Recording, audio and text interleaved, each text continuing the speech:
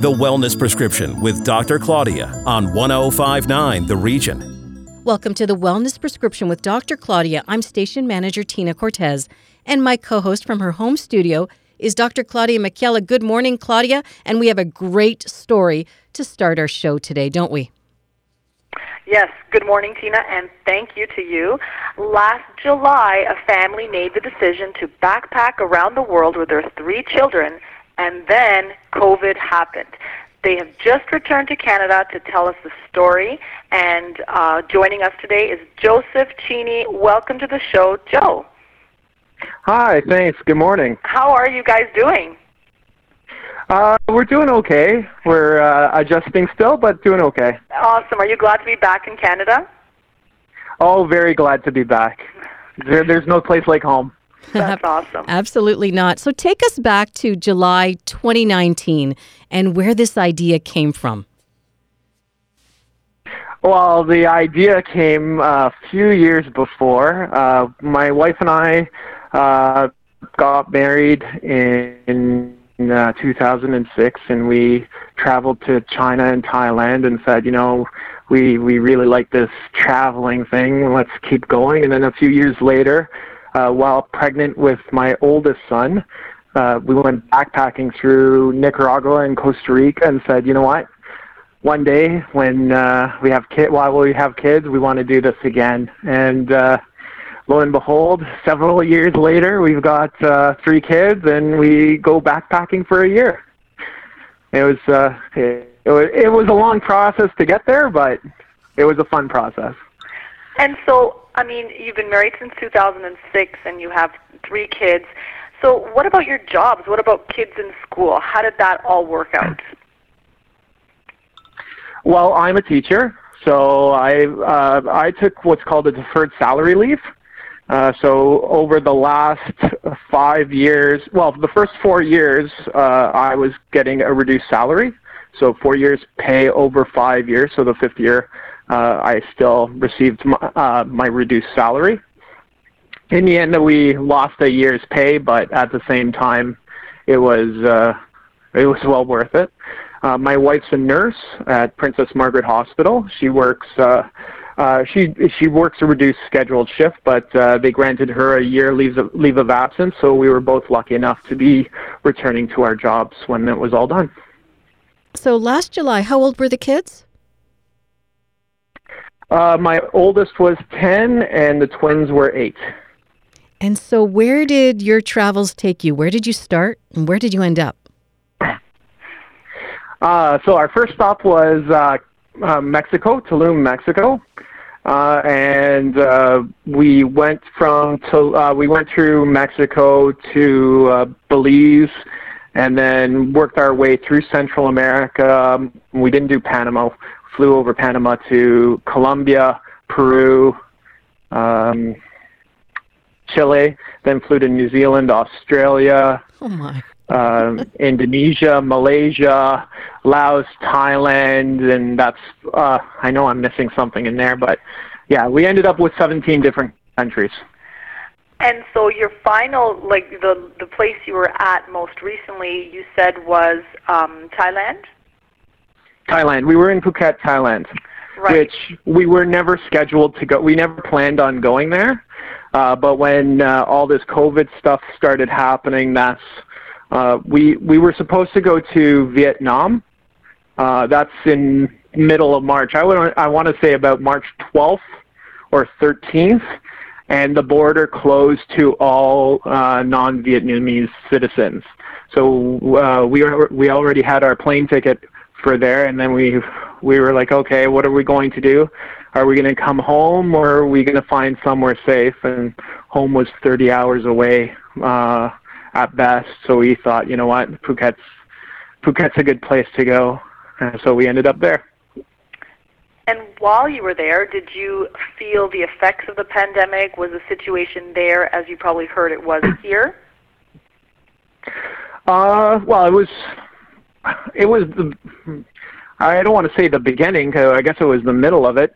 When we landed in Phuket, they were having about 180 to 200 new transmissions a day.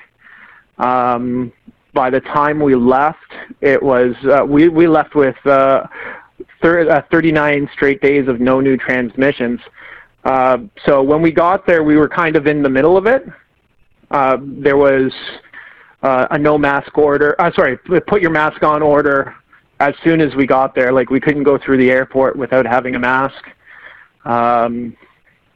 Everywhere you go, if you tried to go in without a mask, they'd just kick you out and say, put a mask on, and refuse to serve you. How did your children handle this kind of, first of all, the idea of traveling for a year, and then kind of being taken off course and being in Phuket for such a long time? Well, like I said before, we knew we were going to do this for a few years. So when I signed up for the deferred salary leave, that's when I started talking to them about it. 5 years heads up, and kept talking, we're going to be doing this, we're going to be doing this. They wanted a dog. No, we can't get a dog. It wouldn't be fair. So, put things off like that. And we did other things. We did a lot of camping. We hosted some couch surfers here at the house, so they introduced other people from around the world to them. And they, at first, they weren't sure what was happening, but they weren't scared. And then when we get to Phuket and we're stuck inside for a month, like, we could go shopping, but everything was closed. You couldn't go to the beach. You couldn't do anything. They stayed inside the house for a month, and not once during that month did they ask to go outside. We had done so much by that point. They just wanted to relax and watch some Netflix and play computer games and that kind of thing. Typical children, right? That's right. And so, what would you say was the best part of this experience? And then I'm going to obviously ask you, what was the most difficult part or situation? The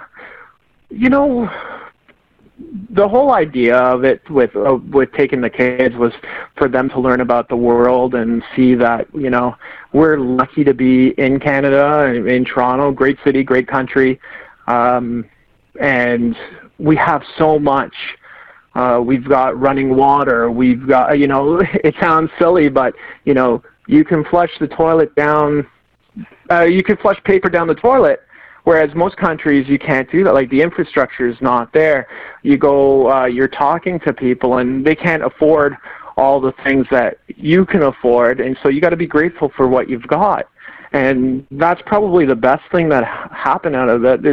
They've gotten they're not in the quest for stuff as much as they were. They're more about, other people and thinking about other people, and do I really need something? And it's important, that kind of thing. As for the difficult situation, we didn't really have really difficult situations. I did have my phone pickpocketed from me in Bogota, Colombia, which is probably the worst thing that happened to us. And the whole story is we were walking down the street. It was a real busy street. I was silly. I take full blame on this. So I put the phone in my pocket, and somebody spit on the back of my neck. I went to touch the back of my neck. They took my phone. I realized 2 minutes later, and all gone. And I kept my story is, and I told my wife the same thing. If they told me they were going to spit on me, I would have happily given them my phone. Yeah. And that was the worst of it. There was traveling with children in all these different countries really opens my eyes to the generosity of people. Everybody's super generous. Well, not everybody, but the majority of people are super generous, super happy to see parents with kids coming, and it's a total different experience than traveling as a couple or a single person. It sounds like your children learned so much about gratitude, and that is often the focus of this show. So it sounds like mission accomplished for sure. Would you do it again? Oh, in a heartbeat. Wow. If we could afford it, we wouldn't have come back. We would have kept going as far as we can get to. I would do it again, and no questions asked. And I'm sure your kids feel the same way. They probably just got the travel bug, and they're just going to keep going with it, I'm sure. Well, with that, they do. Two of the three said, we could have gone another 6-8 months traveling. And then one of the twins, Mateo, was like, no, I want to go home. I want to see my friends. So, a couple of wins, but it's still good, They really enjoyed themselves, and they've made friends all around the world now.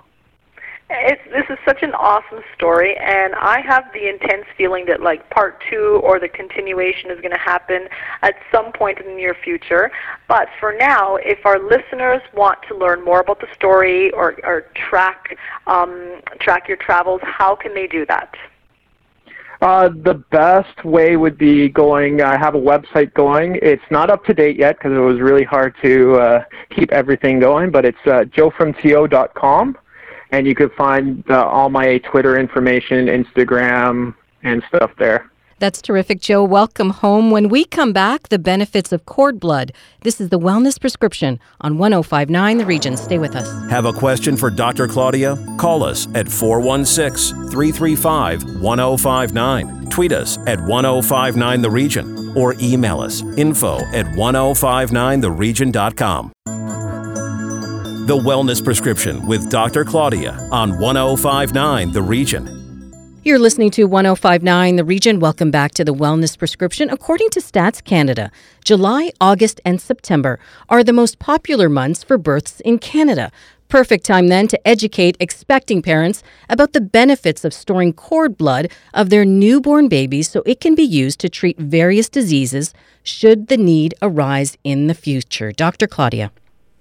Exactly, Tina. And July is Cord Blood Awareness Month, and joining us to talk more about medical benefits of storing cord blood of newborn babies that can successfully treat over 80 diseases and save lives is Dr. Jeff Silverman. He's the medical director of Progenics Cord Blood Cryobank. Thank you so much for joining us, Dr. Silverman. Let's start with the basics. My pleasure. Thank you for having me. You're welcome. And so what is cord blood? Cord blood is the blood that remains in the umbilical cord at the time of birth. And it's important because it has a very rich supply of the baby's stem cells. And so how long can cord blood be stored, and is there a fee to store it? So cord blood can be stored, as far as we know, for at least 15 to 20 years, and possibly even longer than that. So even though it's stored when the baby's born, it could potentially be used for that baby or for other people even decades down the road. In terms of the cost, there's two different ways that the cord blood could be stored. It could be stored in a public bank, which is generally free of charge, or it can be stored in a private bank, which you have to pay a upfront one-time collection fee and then a yearly storage fee. The differences between the two is that in a private bank, the stem cells are kept specially for the needs of the person and the family that it's banked for. So it's available to you when you need them, as opposed to a public bank that's used for whoever gets to it or whoever wants it first. And in a public bank, the chances of you actually having access to your own cord blood is very, very low. And that's why most people go with storage of the stem cells in a private bank as opposed to a public one. And so you mentioned that the cord blood can be used and stored for, let's say, 15 to 20 years and can be used in the event that somebody needs it, the child or a family member. But can that cord blood also be used for a different person? So the cord blood would have to be used by somebody who matches. Generally speaking, the baby is, of course, going to be 100% perfect match with their own cord blood, so that's why they're the best recipient. But genetically speaking, it would be family members that are going to be the most closely related. So siblings would be the most likely people to benefit from cord blood. In theory, other people, less closely related parents or children of the donor could theoretically match as well. And so what kinds of diseases can be treated using the cord blood? Cord blood has been used to treat nearly 80 different diseases so far. So it's been most commonly used for successful treatment of conditions like leukemia or lymphoma, which are types of blood cancers, as well as other benign but serious conditions like sickle cell disease, thalassemia. It's also used for treatments of disorders of the immune system. So if babies are born with the inability to make antibodies, and stem cells can help replenish and give the bone marrow the capability to do that. What's exciting is that there's a lot of research being done at the stem cell level now to see if stem cells can be used to treat even other conditions like even COVID-19, autism, Crohn's disease, diabetes. As technology is getting better and better and more advanced, we think that stem cells may have the role in treatment or prevention of some of these conditions as well. And Dr. Silverman, can you tell us a little bit about your work as the medical director of Progenics Cord Blood Bank? Absolutely. So Progenics is, we feel, one of the premier cord blood banks in our city and in the province. And we process a very large amount of cord blood. One of the things that we need to do is make sure that the mother and the baby are healthy. So donors do submit a blood sample, and we screen it for all sorts of infectious diseases so that we make sure that the cord blood is going to be as healthy as possible. My job is to make sure that everything is being looked after from a medical point of view to optimize the success in the cord blood and make sure that we can extract the cord blood as healthy as possible, make sure that there's no issues identified with the mother, and make sure that when the cord blood is going to be needed, or if it's going to be needed one day, then that cord blood is going to be as pure and healthy as possible. So can you share with us, maybe a story or two about a family that has benefited from this? Sure, absolutely. So, obviously I can't give specific names, but there have been people that have used cord blood from our facility that has been very successful. So one of the conditions, for example, is something called a neuroblastoma. This is a story that's available on our website. There was a young child that developed a brain tumor, and as part of the treatment for this, what they do is they give high doses of chemotherapy and or radiation, and that helps treat the tumor. But unfortunately, what sometimes happens is it also affects, in a bad way, the bone marrow. It wipes out the good cells in the bone marrow. And so when that happens, the doctors will look for a stem cell transplant to try to repopulate the bone marrow to allow the good cells to come back. And that's where the umbilical cord stem cells came in. So fortunately, this family had banked the child's cord blood with us, and we were able to release the unit of cord blood of stem cells to the treating facility, and they were able to infuse it into the child, allow them to have the stem cell transplant, and thereby treating successfully their neuroblastoma. So we have lots of stories like this where children do really well with this intervention. And so, Dr. Silverman, when would be the time that parents have to make these decisions about storing cord blood? Well, because the cord blood is collected right after birth, then this needs to be decided during delivery or before.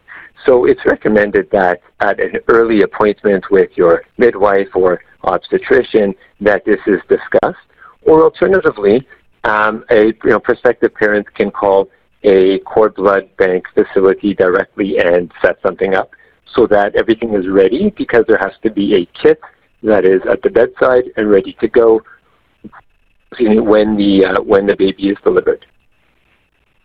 And so I have a question regarding the difference between cord blood and cord tissue. Is there a difference, and is one more commonly stored over the other, or do you generally store both? How does that work? Cord blood is referring to the actual stem cells, the stem cells being the very primitive blood cells that the body can then use to make red cells and white cells and platelets. So it's the stem cells that repopulate the bone marrow. But more recently, there's been a lot of research looking at cord tissue. And cord tissue is actually a different type of stem cell called mesenchymal stem cells. And these are stem cells that can differentiate or can develop into things like bone cells, fat cells, cartilage cells, and these are things that are more done in what we call regenerative medicine. This is a little bit more experimental, and the science or the technology is being developed now to try allow the scientists to take that cord tissue and develop it, let's say, into cartilage that somebody may need, let's say, for a knee joint or something like that. That's a little bit more cutting edge. So cord blood has been around for longer than cord tissue, and cord blood is more commonly banked than cord tissue, but generally they are done at the same time in the sense that, you know, when somebody collects the cord blood, they would then collect the cord tissue. In fact, they have to be done at that same time. The cord tissue is when you take a small piece of the umbilical cord itself. And so they're two separate types of banking, but they're done as of one, and institutions that bank the cord blood will generally bank the cord tissue as well if you give them permission to do so. And so, I have a son who is going to be 14, and, cord blood banking it was popular then. I'm wondering if in the last, let's say, 15 years, has it really gained in popularity? Have you noticed more parents wanting to store the cord blood? I think it is becoming more and more popular. One of the reasons is that there's just so much research out there looking at stem cells for all sorts of different things. As we were saying before, it's not only just the cancers, but it's also more benign conditions and even things that you wouldn't think about using stem cells for, like diabetes. So as word gets out there that stem cells have all these potential uses, and as this is becoming more commonplace, then I think what we're finding is that more and more people are showing an interest in doing cord blood, and certainly the amount of units collected of stem cells from the umbilical cord worldwide is growing year after year after year. And Dr. Silverman, one last question. If it's not used, whether for treatment or because it's not effective, is it then discarded? So if you bank your cord blood with a private company, that's your cord blood. And what will happen is after, as a prearranged time, however you arrange it with the bank, you'll get a letter saying, what would you like us to do with this cord blood? So you can continue to bank it and to bank it. And, I've done cord blood banking with my kids, and so that's what we're doing. We're just continuing to keep it frozen. But the choice would be yours, and if at some point you decide, I don't think we need this anymore, then it would be destroyed as it's your personal property. Very, very interesting, and I love the idea that we can use cord blood for prevention and keep families healthy in the event that you may need it. If our listeners want to know more about progenics and the process involved in storing cord blood, how can they do that? So the best way to do it would be to go to our website. It's very simple. It's www.progenics, which is progenics.ca, and you'll get all the information you need there, as well as a phone number if you want to call and speak to somebody. We're very happy to help out. That's terrific. Thank you for joining us, Dr. Silverman. And Dr. Claudia, please remind our listeners how to connect with you. You can find me on Instagram at Claudia_Macchiella or on my website, thecenterforhealth.ca. That's our show for this week. If you want to catch up on previous broadcasts of The Wellness Prescription, go to our website, 1059theregion.com. Thanks for listening. Connect with us on Twitter at 1059theregion or call 416-335-1059 or email info@1059theregion.com. This is 1059 The Region.